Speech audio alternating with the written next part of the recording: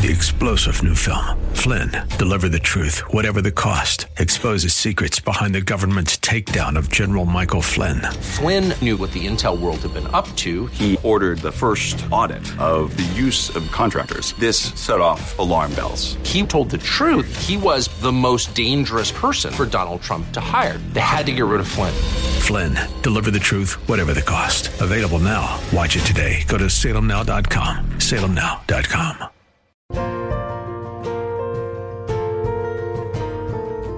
Hello, and welcome to In the Word, a ministry of Calvary Chapel of Orlando. We hope that God speaks to you today as we continue our study, verse by verse, chapter by chapter, with Senior Pastor Will Ramirez in the book of Luke. Praise to the God who reigns above. Jesus had been working many miracles all around the area. The blind got their sight back. The lame walked. The demon-possessed were set free. The sick were healed, and the dead were raised back to life. Jesus sent the disciples on a mission to preach the gospel of repentance and heal people all around. We join Pastor Will in Luke chapter 9.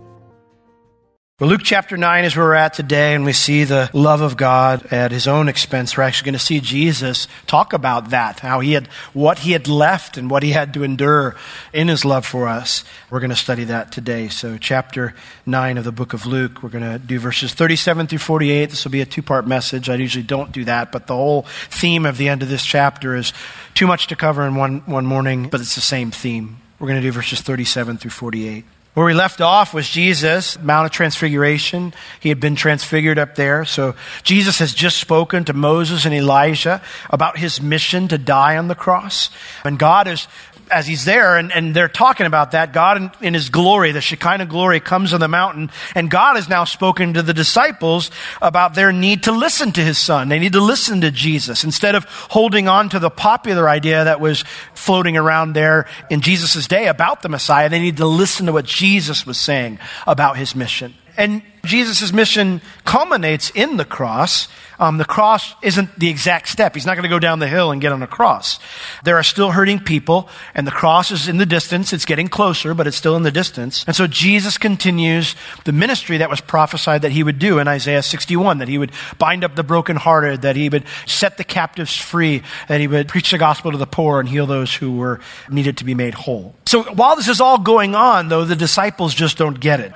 Even though Jesus had told them what his mission is, and that right now he's ministering to hurting people, but it's always heading towards the cross, the disciples just don't get it. And so as we see why their idea of the Messiah is so wrong, may we as the church today, may we see the church's true mission through the example of Christ, that we might be faithful to follow in his footsteps. So the church's mission is what we're going to talk about today, verse 37. And it came to pass that on the next day, when they were come down from the hill, the mountain, much people met him. And behold, a man of the company cried out, saying, Master, I beseech you, look upon my son, for he is mine only child. And lo, a spirit takes him, and he suddenly cries out. And it tears him so that he foams again, and bruising him, it hardly departs from him. And I besought your disciples to cast him out, and they could not. And Jesus answering said, O faithless and perverse generation, how long shall I be with you and suffer you? Bring your son hither. We start off here, and a crowd is waiting for Jesus at the bottom of the mountain. Now, while the crowds are not as big, and Jesus' disciples, they're thinner, because remember, people are starting to reject Jesus. We see that in John 6. John 6 occurs between verses 17 and 18 of Luke 9, where some of his disciples stop following him, many of the crowd stop following him. Even though that's true, people still congregate wherever he is, though. He's still healing people, he's still helping people. And so the disciples who didn't go up to the mountain to pray with Jesus and then to experience the transfiguration, they're all down in the valley trying to serve the people in Jesus' absence. I think that's important because people often ask me, they say, how do you spread the gospel in a culture that's hostile towards Christianity? We live in one. We live in a culture that's hostile towards Christianity. How do you spread the gospel like that? Well, listen, guys, there are always needs out there. There are always hurting people. And the only question is, are we reaching out to them? The other option isn't okay. If we're just bitter at the culture and frustrated at the state of the nation and frustrated at the state of the culture, we're not going to see the needs that are out there, and we're never going to get an opportunity to preach the gospel. We need to see the needs that are out there. We need to see the hurting people. We need to do what Jesus did and go where they are and love them. And when we do that, we're going to get plenty of opportunities to share Christ. When the crowd sees Jesus coming, one man in particular begs for special help. It says, and behold, a man of the company, the crowd, he cries out saying, Master, I beseech you, which means to beg. I beg you. It means to plead with urgency. I mean, this guy he's probably bowing before Jesus. He's pleading with him and saying, Master, I beg you, look upon my son, for he is mine only child. The phrase there, look upon, it's actually a command. It means you must pay special attention to my son. We're not to command God in our prayers at all. So this is kind of a unique request here that he would do this, a heavy request to tell Jesus he has to do something. And yet it's a uniquely sad situation that has prompted him to maybe even get rid of some of the formality that might normally be there when you make a request of Jesus. And so he pleads with Jesus, you must do this for me. What's the sad situation? Well, it says that, lo, a spirit takes him. It means to seize or grab hold of him. This kid has a demon inside of him that grabs hold of him. And it says when it grabs hold of him, we'll know because he suddenly cries out. Immediately upon the demon's influence, he begins to shout and scream. And it's in the present tense, which means he'll just carry on like that for a while. And in the carrying on of this shouting and screaming, the demon, through that, it triggers something in the kid. It says, and it tears him. It kind of sounds like a violent thing that the demon does to him, but the idea here is that he begins to shake violently, or he begins to convulse. So he begins to convulse so much that he foams again, foams at the mouth. Now, this is the typical result of what's called a tonic-clonic seizure. We used to call it a grand mal seizure, but I've learned they don't call it that anymore. Things you learn from studying the Bible, all sorts of cool things. This is the big one. This is the bad one. This child has a health condition where he has epileptic seizures. And the trauma of the demon seizing him and creating all that fear and all that anxiety, it triggers his epileptic seizures. And as a result, it bruises him. Muscle soreness is the most common thing that when you have one of these seizures, you're not aware. You go completely out. You're not aware of what's going on. And as a result, when you come to, one of the first things they complain about is muscle soreness, because all the muscles are seizing up. They're out of control. They're shaking violently. They're doing things they were not intended to do. And so it can be very painful. And so that's what it's referring to here. He has a soreness afterwards. And then he explains, we can hardly, with difficulty, can we only get the demon to depart from him, to leave him alone. So it took a lot to get the demon to leave the boy alone. Now, we're not told how they would get the demon to leave him alone. I don't know, and I'm not going to speculate. But the point is, by that time, the damage is done. He's had a seizure. He's gone through this traumatic experience. The child is obviously devastated. He's in pain. It's a horrible, horrible thing. How evil is our enemy that he would do this to not just a child, but a sick child? He doesn't just do this to a child. That'd be bad enough, but he does this to a sick child, a child who has problems physically, goes through trauma. That is how evil our enemy is. In John 8:44, Jesus, when they accused him of being demon-possessed, he explained to them, he goes, you guys are the ones who are under the influence of the devil. You're the ones trying to kill me. I haven't tried to kill anybody.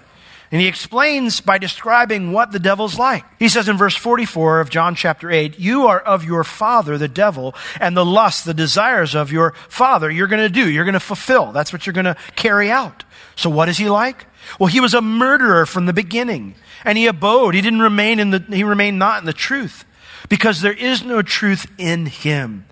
When he speaks a lie, he speaks of his own, for he is a liar and the father of it.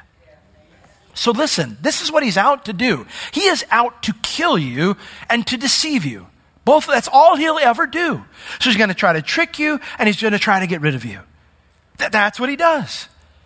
Now, that is not someone that you ever want to play games with or approach closely to make compromises with, or to listen to. He only has your ill will in mind. And so our enemy, he sees no boundaries, so he has no qualms about hurting children or hurting the sick or hurting the weak or kicking you when you're down or lying to you and making it sound like everything's wonderful and fine when in actuality it's a bait and switch. He has no problem with that. That's why Scripture urges us to give no landing strip for the devil to work in our lives. You say, I don't remember that verse in the Bible, Will. It's Ephesians chapter 4, verse 27. It says, neither give place to the devil. The word there, place, it means a base of operations. That's why I say a landing strip. You don't want to give a beachhead. That would be another way you could translate it, a beachhead, where the enemy would establish a beachhead so they could make inroads into the land that they're invading. Don't give a beachhead to the enemy, all right? What's interesting about that verse is how do we do that? Well, that verse in Ephesians, if you read before and afterwards, it's surrounded by all sorts of things that says, don't do this. Don't lie, don't steal, let no corrupt communication come out of your mouth. Those are the ways that we allow the enemy to have a beachhead in our lives when we tolerate behavior that we know is not right. But we keep it in darkness because we think, well, nobody else sees that. We let corrupt communication out of our mouth and we think, well, it's just me and the girls. My husband doesn't know about that, or none of the ladies at church need to know about that. Or it's just the guys at work. We just kind of joke around like that, even though it's crass and we shouldn't do that. I participate because, hey, I don't want them to think I'm weird or whatever. No, listen, the Lord sees all that, and you can't give a landing base of operations to the enemy. And so, I ask you this morning, have you allowed the enemy to have a landing strip in your life, a beachhead in your life? If so, it's time for some demolition, right? Time to knock out the landing strip. One of my favorite parts of the movie Fireproof, it's a beautiful movie. I wouldn't say it's the best acted movie, but it's a beautiful movie in regards to the lessons that it goes through. But one of my favorite scenes is the main character in there, he has a problem with pornography, and he's trying to save his marriage, and he's trying to do the things that he needs to do to save his marriage, but his wife, as things are getting better, his wife sees the porn on the computer, and she just thinks, oh, you haven't changed at all. And he realizes he has to do something about this. This is a beachhead in his life. And so in the next scene, you see him outside, and he's taking a baseball bat to his computer, to his desktop. And I love that scene.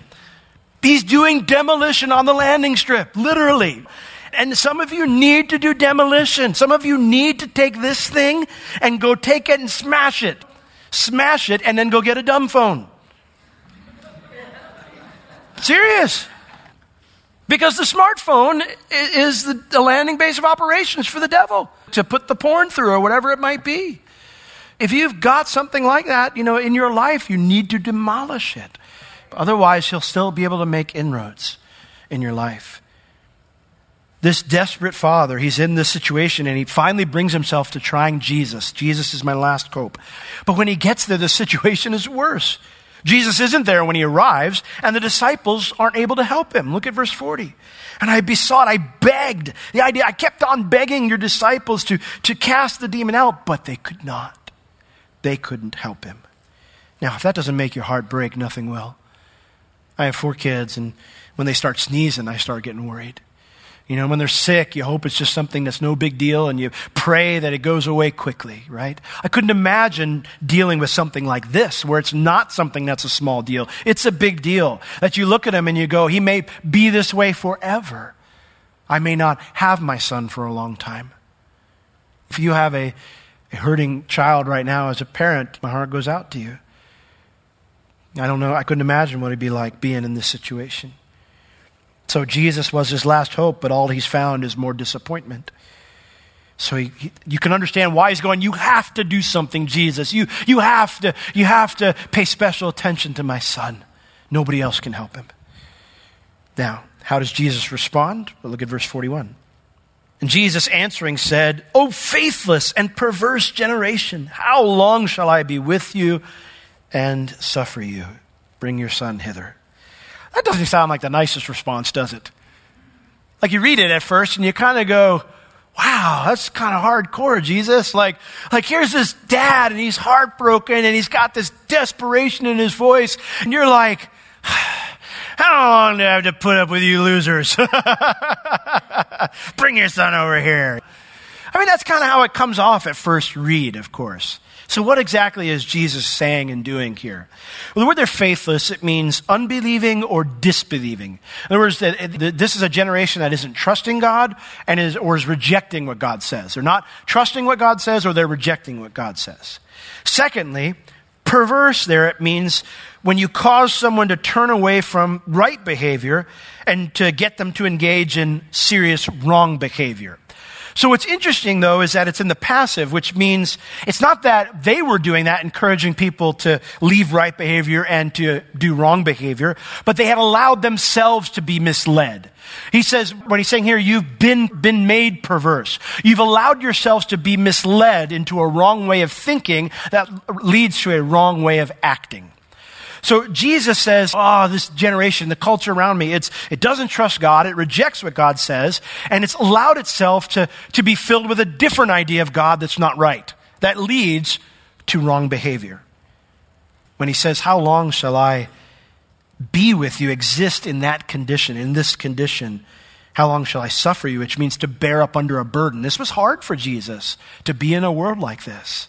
I mean, can you imagine what it was like? Jesus in all eternity, he's never known anything but everything going the way it's supposed to, right? I mean, in heaven, I guarantee you, there are no job evaluations for the angels. Like, there's no, Michael comes out and he goes, Gabriel, boss needs to meet with you. Like, yeah, I knew this was coming, man. I dropped the ball with that whole Syria thing. No, that wasn't it. I mean, that doesn't happen. There's no, what they would call them. They used to call them disciplinary forms. I think now today they call them like counseling forms, or they call them worker improvement encouragement forms, or something like that. Basically means you messed up, but the boss has to be nice to you when he tells you you messed up. I mean, there's none of that going on in heaven. Everything happens as it's supposed to. Jesus, he taught us to pray, to say what? Thy kingdom come, thy will be done on earth. How? We want everything here to be like it is there. Perfect.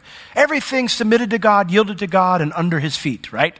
Now, the Bible says we do not see all things under his feet yet, but that's our prayer, that he'll put all things under his feet and right every wrong and make it wonderful. Can you imagine, though, not only was that what it was like for Jesus, and he left that to come into our world, our broken world, but now he's just been on the mountain.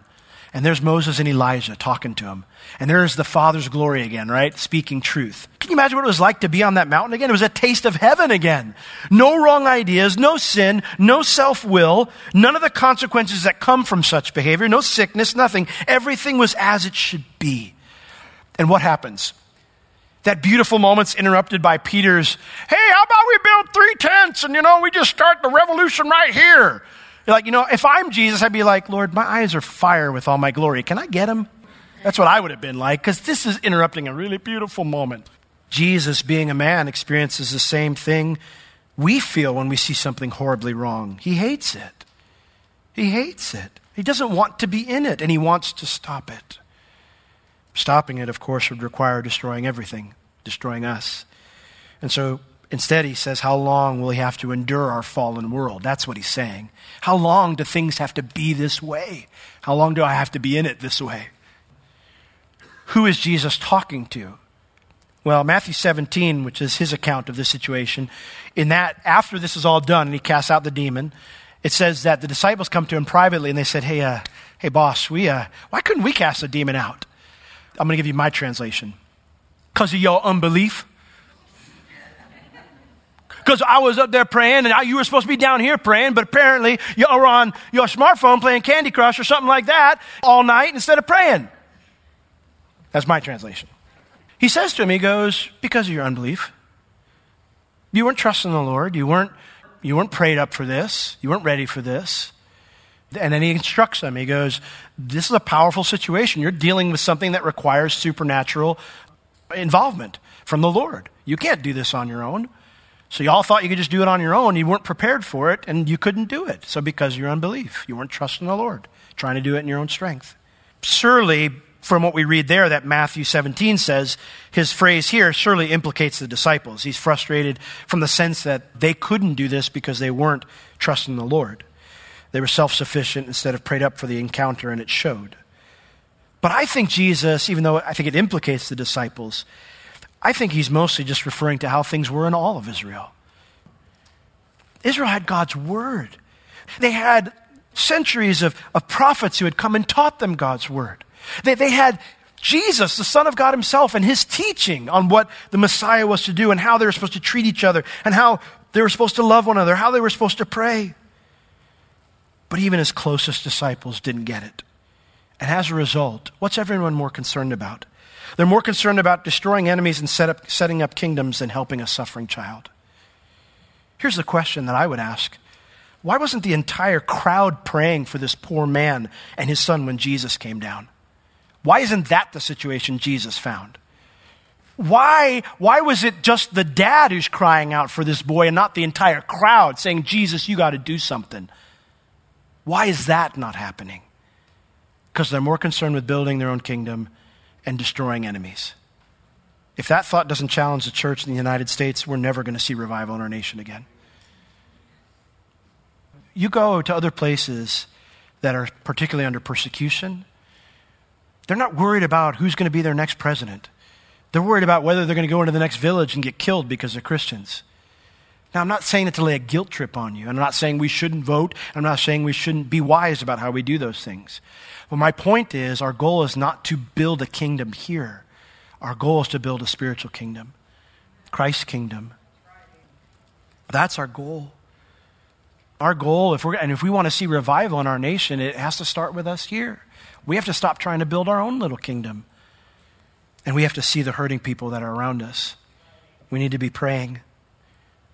Now, one person I know for sure Jesus was not talking to is the Father.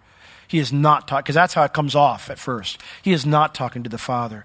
Because we know from another text that he turns to the Father and he says, another gospel, he says to him, he says, listen, after he says, oh, perverse generation, he turns to the dad and he says, listen, he goes, if you believe, anything's possible. And the Father breaks my heart. Lord, I believe. Help my unbelief. I'll do whatever I got to do. I trust you. But Lord, whatever's lacking in me, help me with it. Because I want my son to get help. It's a precious, tender moment there, between Jesus and the Father. So I know he's not talking about him. So after he laments what we've done to our world and how everyone's missing the point, that no one's seeing this suffering child except the dad and him, he turns to the Father and he says, bring your son here. Verse 42, and as he was yet a-coming, the phrase there is a very quaint phrase in the Greek. It means everything's looking fine. The boy's just walking up. As he's walking up, all of a sudden, the devil threw him down and tear him.